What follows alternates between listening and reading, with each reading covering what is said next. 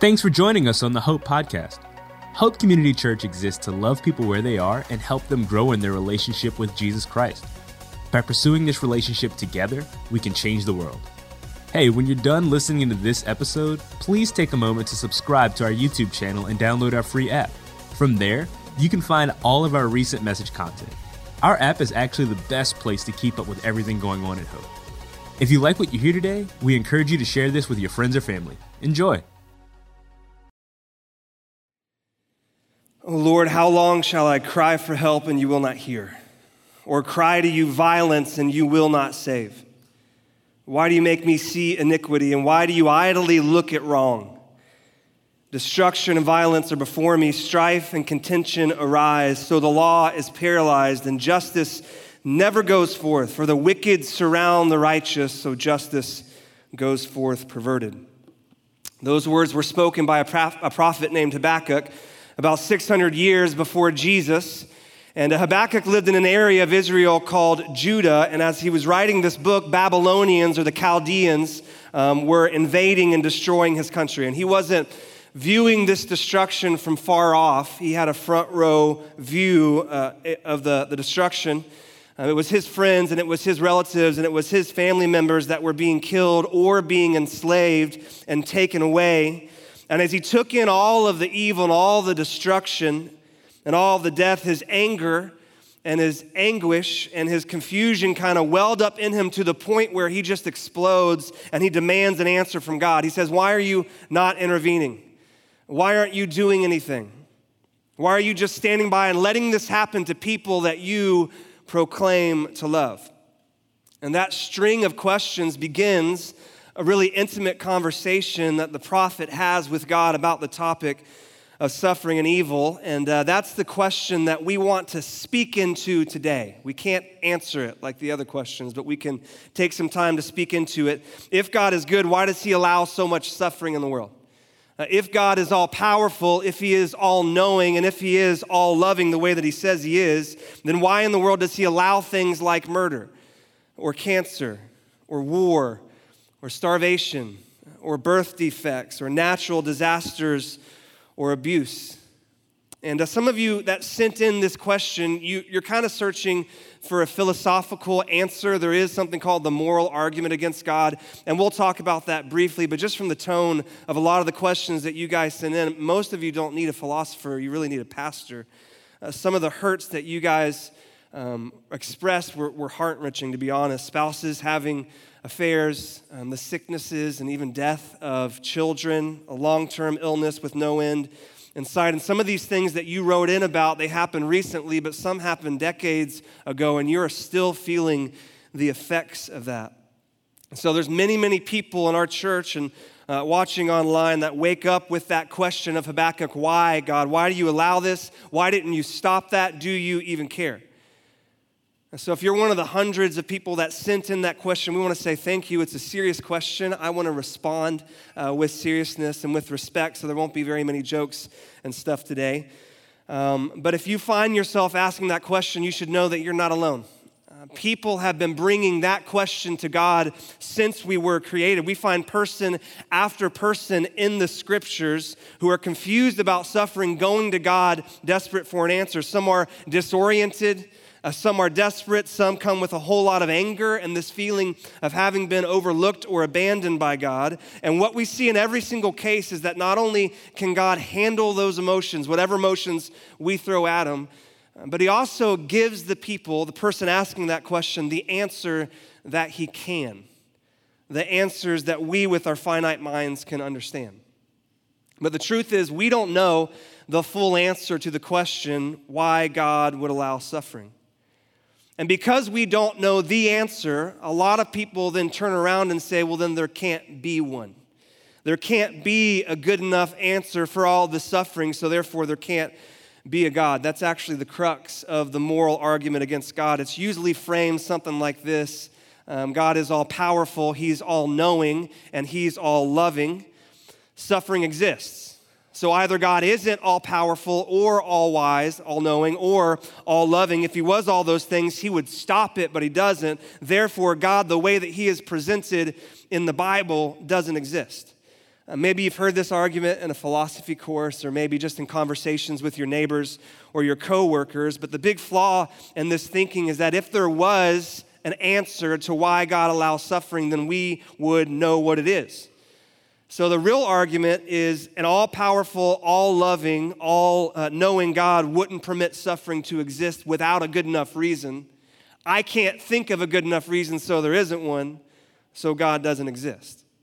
Well, logically, that argument breaks down. I mean, we're dealing with God here. We're not dealing with human beings. And so by the very nature of him being God, he can have reasons that we don't understand. Like if you have a God that's transcendent enough and powerful enough to be angry at for not intervening, you also have a God who's transcendent enough and powerful enough to have motivations and to have reasons that are far beyond our understanding.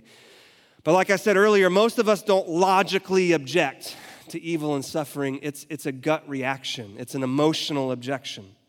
We look around the world and we see the violence, we see the strong taking advantage of the weak, or just the fact that our bodies and this whole world is just kind of prone to breaking down over time. We look around and say, this is not the way things are supposed to be, God. Why don't you fix this? And this was the heart of Habakkuk's question. Now, Habakkuk's not dumb. He knows his Bible. He knows some of the partial reasons that God gives for why suffering exists. We know that sin and evil and suffering entered the world because we human beings allowed it, because we chose it. When Adam and Eve stopped trusting God and disobeyed him and struck out on their own, they opened a door that was very, very wide to let sin and evil and suffering in. And God knew that this was a possibility before he even created Adam and Eve. But see, he created Adam and Eve for the purpose of worshiping him, and true worship means that you have the option not to.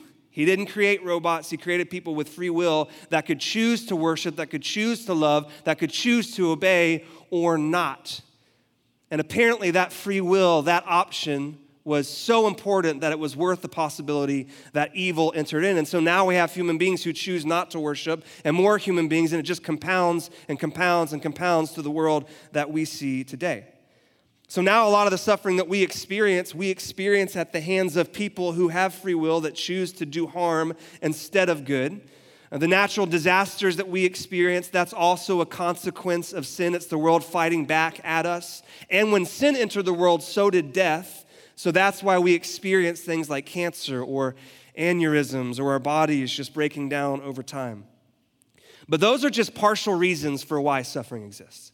They certainly don't explain every single instance of suffering or the big question, why would God create a world in which suffering was even possible? So Habakkuk knew a lot of these partial reasons, and he still has an emotional problem with suffering, so he brings it to God. And over the course of 3 chapters, God leads him on a journey that I want to briefly walk us through. We don't have time to go in depth. I would highly encourage you to read Habakkuk in your own time later today or tomorrow. But during this conversation, God kind of does 3 things with Habakkuk, because Habakkuk's eyes are just on all the suffering and evil. And what God does is he takes his eyes off of that for a moment and he lifts it up to himself. And then he takes that gaze and points it backwards towards God's faithfulness in the past. And lastly, he takes his gaze and points to the future, to eternity. So the first thing that God does is he lifts Habakkuk's eyes upwards to himself so he can be reminded of the God that he's talking to. You see, suffering, like nothing else, it brings us face to face with the God of the Bible. And here's the truth. Those of you who have gone through suffering, you know this. Up until a season of suffering, the odds are pretty good that we've been walking around with a view of God that doesn't really match the God of the Bible. What I mean is that what we've probably done is we've taken things that our parents have said about God, or we've taken some portions of some sermons that we've heard, or a part of our favorite worship songs, and we've kind of cobbled together a God that doesn't really exist. He's a God that's all about our momentary comfort and our ease and our momentary happiness. He's a God that serves the purpose of our little universe where everything revolves around us, a God whose greatest aim is to fulfill our desires and to make sure that our lives play out the way that we have them planned. And when the real God of the Bible acts differently than the God that we've made up, that's when the crisis happens. That's when this question of why comes up, that's when we really begin to struggle with suffering. That's when we tend to put God in the defendant's chair, and we act like judge, and we act like jury, and we say, why aren't you acting the way that I think you should act? But see, God doesn't want us arguing with an imaginary God. That doesn't do any good. Or even sometimes we're not the ones going through suffering. Sometimes our friends are, or our relatives, or a coworker, and I truly believe this. Out of a clear desire to comfort them, out of a desire to help them, out of a desire to maybe get God off the hook a little bit, we point them to our imaginary God as well, and we say things like, "Hey, this was not in His plan. God never intended this to happen, but He can somehow make it work out in the end," and that's not true.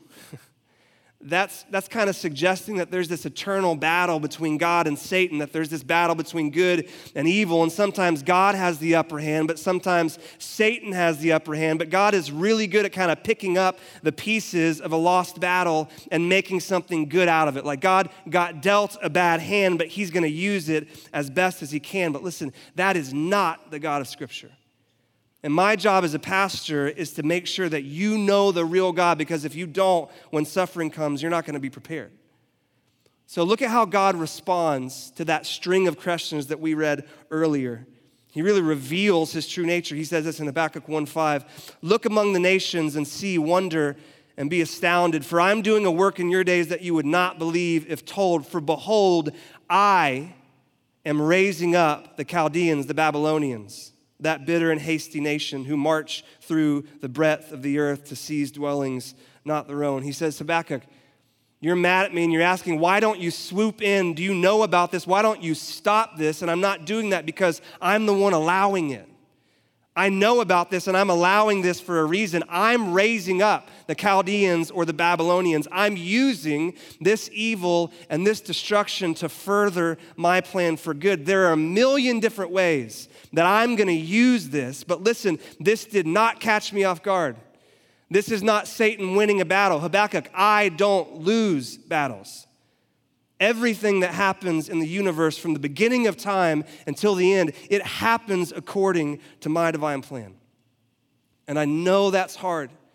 That's hard to wrap your mind around, but that's the first thing that you have to grasp. And we see this all over the Bible. And I want you to listen just to a few verses, because this is not something you're going to get exposed to regularly on K-Love or some of the podcasts that we listen to. So it's so important you hear this. Isaiah has the same sort of argument with God. Another nation's invading Israel. There's death. There's destruction. God, why aren't you stopping this? And look at what he says to Isaiah. He says, I am the Lord and there is no other. I form light and create darkness. I make well-being and create calamity. I am the Lord who does all these things. It's according to my will, Isaiah. Moses was born with a stutter, a birth defect, you could call it. And so he was arguing with God, God, you can't send me to Pharaoh. I don't have the skills necessary. And God responds, hey, Moses, who made man's mouth? Who makes him mute? I do. Who makes him deaf? I do. Who makes him sing? I do. Who makes him blind? Is it not I, the Lord? One time, Jesus is about to heal a man born blind, and the Jewish people around say he's blind because of the sin of his parents. And Jesus rebukes him and says, no, he's not blind because of their sin. He's blind for the glory of God, because I planned this out.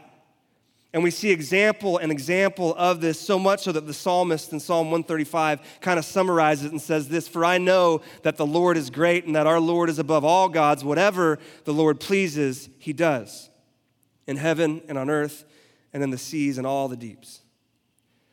So God says, Habakkuk, I know that you can't understand this, and I know it seems crazy to think that sometimes I will allow what I hate to accomplish what I love, but I do. But don't for a second think that I'm caught off guard by this or that I'm powerless to stop it. No. I work all things according to my plan. And I know that you can't help questioning me sometimes. I know this critical spirit arises in the hearts of humans often, but look at what he says to Isaiah. He says, woe to him who strives with him who formed him, a pot among earthen pots. Does the clay say to him who forms it, what are you making? Or your work has no handles? Or you're doing a bad job? God says, I know you want to question me sometimes and criticize the way that I'm running the universe, but just like a pot can never comprehend the purposes of the potter. So you, as a human, a finite created being, can't begin to understand how all of this works out, how all of history fits together. And so when we feel that question or that accusation start to rise in our hearts, why would a good God allow suffering? The first thing we need to do is look up. And the first thing that we realize is that we are dealing with someone who's infinite and we're not. We're dealing with someone who is all wise and we're not. We're dealing with someone who is the center of history and we aren't. And that creates a certain sense of humility. Philip Yancey writes this. He says, in the 70 years, we can develop a host of ideas about how indifferent God appears to be about suffering. But is it reasonable to judge God and his plan for the universe by the swatch of time we spend on earth? Have we missed the perspective of the timelessness of the universe?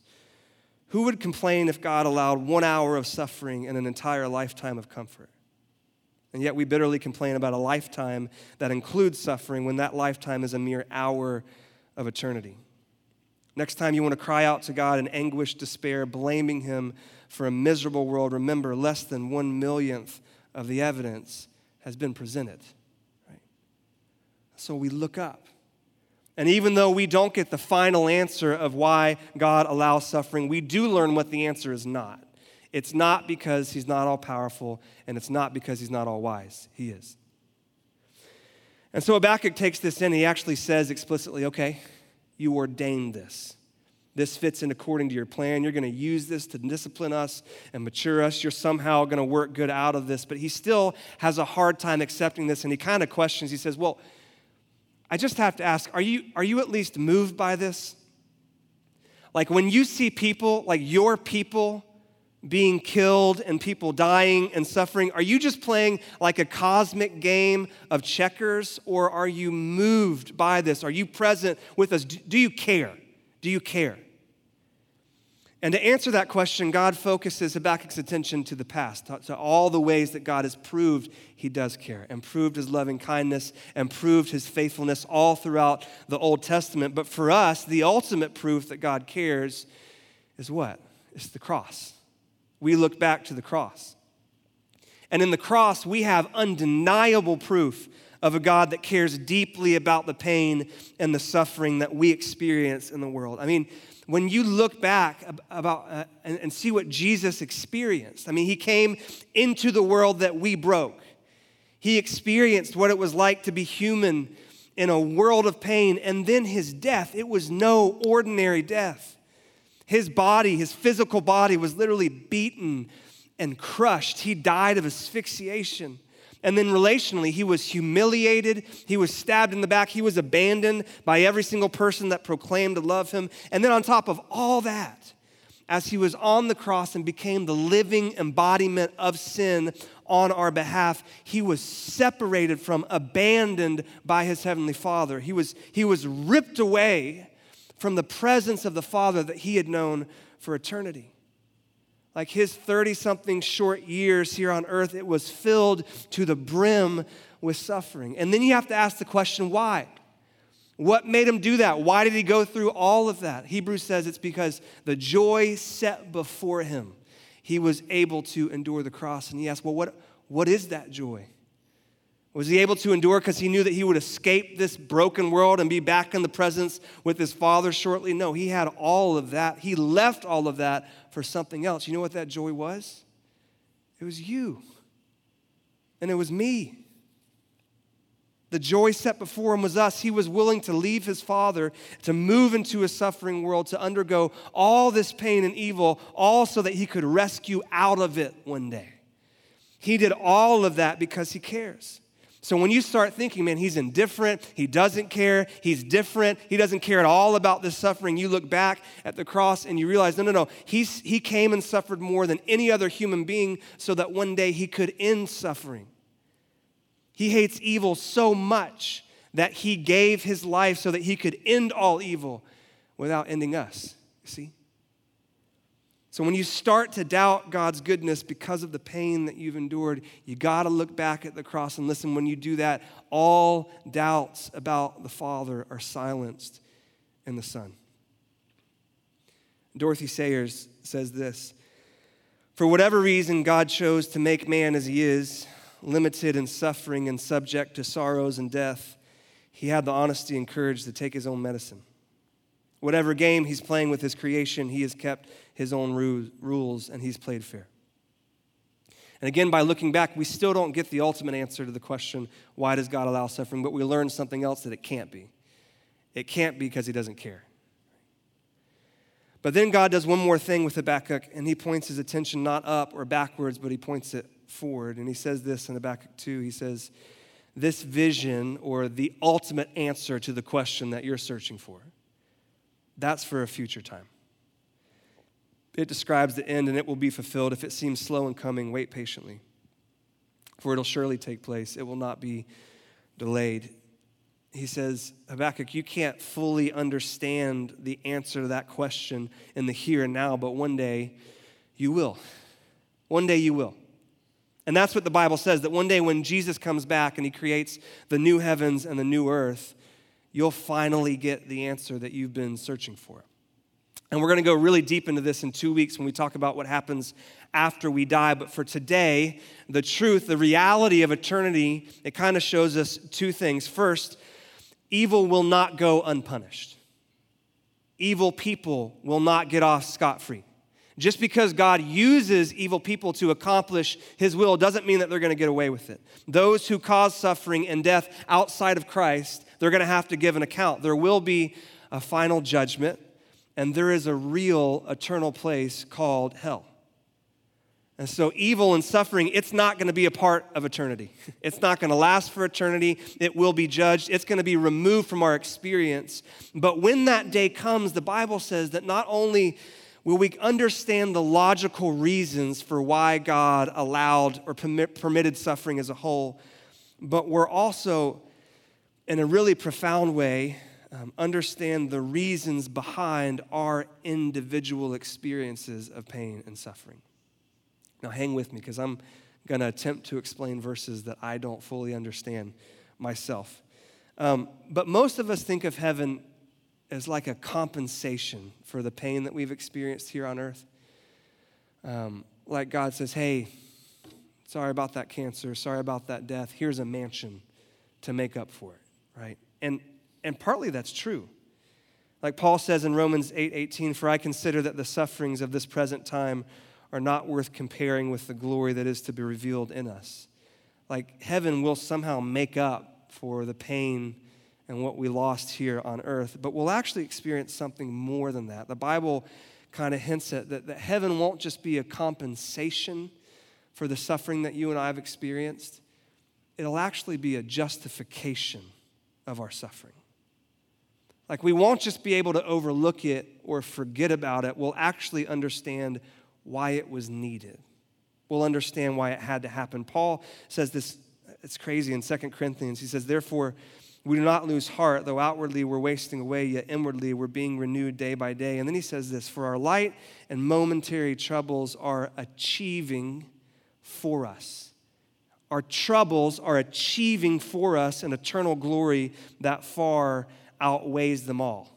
So our joy in heaven is going to outweigh any amount of pain and suffering that we experienced here on earth, but somehow, some way, that very pain that we are experiencing now is achieving for us a greater joy in heaven.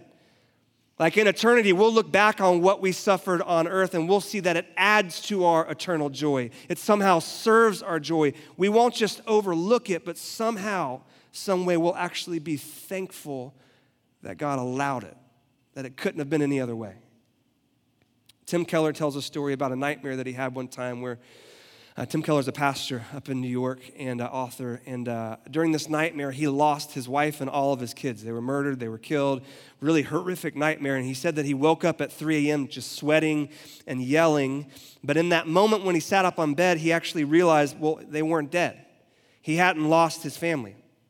And he said in that moment, he was just overcome with love and thankfulness, and he wanted to rush through the house and shake them all awake and hug them and kiss them and tell them how much he loved them. He had lost them, but now he had them back again. And Tim Keller writes, he said, here's the point. The joy of finding them wasn't a joy in spite of the nightmare, but a joy enhanced by the nightmare. Because of the nightmare, my joy was intensified. I don't fully understand it, but somehow we won't just be compensated, but what we go through here in eternity will be justified. I want to read you in closing a story of a lady named Tess, and she lives in New York, and her story just ties all of this together in a way that I can't. It's kind of long and drawn out, but I need you to stick with me. It's super powerful. She says this: my crisis of faith occurred early in adulthood, detached from any significant personal suffering. In my training to be a physician, I had participated in the care of untold numbers of tragedies. 7-year-olds being thrown from pickup trucks, fatal automobile accidents, 25-year-olds diagnosed with breast cancer, heart attacks on Christmas Day. I had seen a lot, I had treated a lot, and as I wrestled with these challenging circumstances, working through them with my husband, our faith had been tested. God increased our faith such that we trusted him even if we didn't understand him.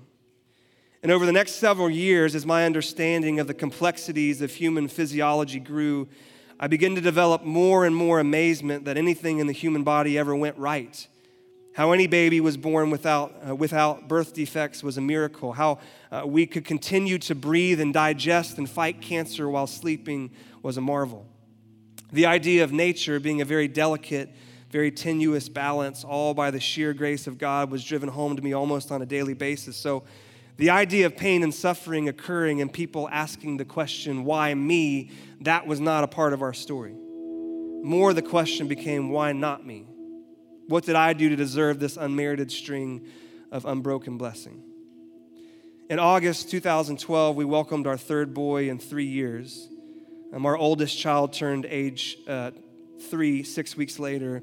And then 14 weeks later, on a beautiful and mild November afternoon, I returned home from work into the blissful chaos of our home just when our nanny was waking our baby up from his nap. Her screams of terror took several seconds to penetrate my consciousness. I walked into our bedroom knowing exactly what had happened. I knew he had died before I laid eyes on him. And my very first thought was Job 121, the Lord gives, the Lord takes away. Blessed be the name of the Lord. Followed closely by 1 Thessalonians 5, give thanks in all circumstances, for this is the will of God in Christ Jesus. All the years of training combined with the incredible power of the Holy Spirit to equip you with exactly what you need when you need it came over me. And I was on the phone with my husband at that time. And I told him Wyatt had died and he needed to come home immediately. I performed CPR while on the speakerphone with 911, but I knew it was just a formality. Police and detectives came and went. They ruled out homicide. And the medical examiner's officer arrived to take my baby's body, but I refused. I was not giving up my baby without a fight or at least an argument with God. I knew what he said about asking, receiving, and not receiving because we don't ask. And the widow who annoys the judge enough to wear him down and grant her request, and faith the size of a mustard seed. So for 1 hour, my husband and I, along with our nanny, prayed for resurrection over our son. Actual physical resurrection like Lazarus. We went to the throne of God boldly, completely lucid, not grief-stricken, and asked as forthrightly as we could to give us back our baby. Not my will, but yours be done. Well, God heard our prayer, and he said no. And I told him, okay, but you're going to have to get us through this because we can't do this ourselves. In the end, the death was positional asphyxia, or SID, sudden infant death syndrome. He wasn't even sick. But the end hasn't been written. The Lord has shown us over and over again how he never intended for us to go through this alone. He gave us himself, and he gave us the body of Christ.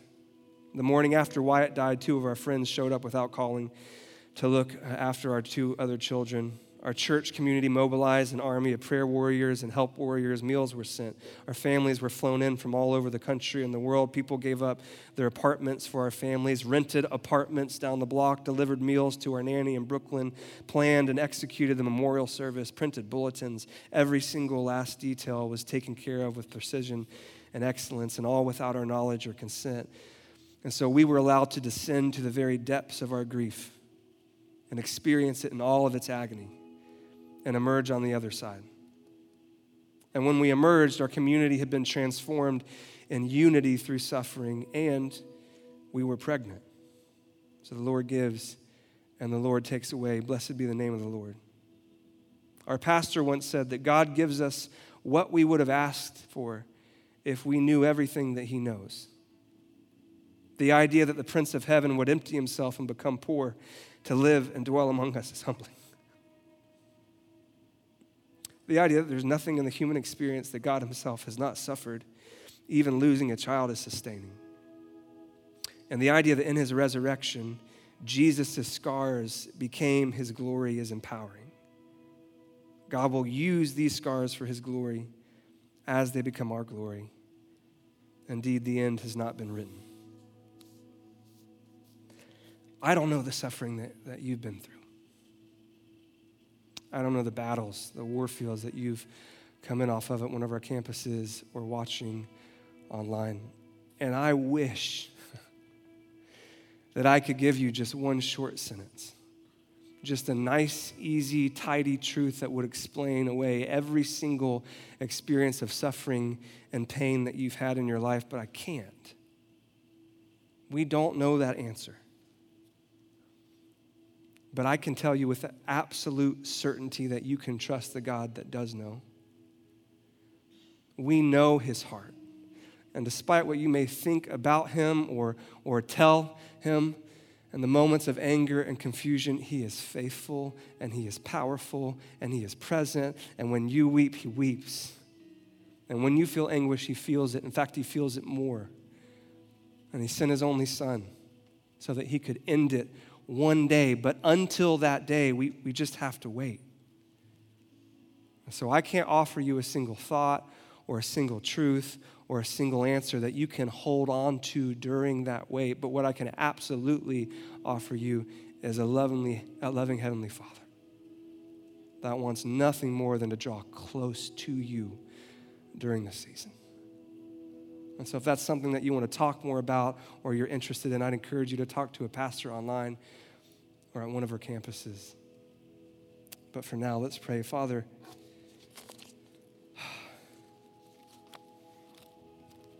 I pray that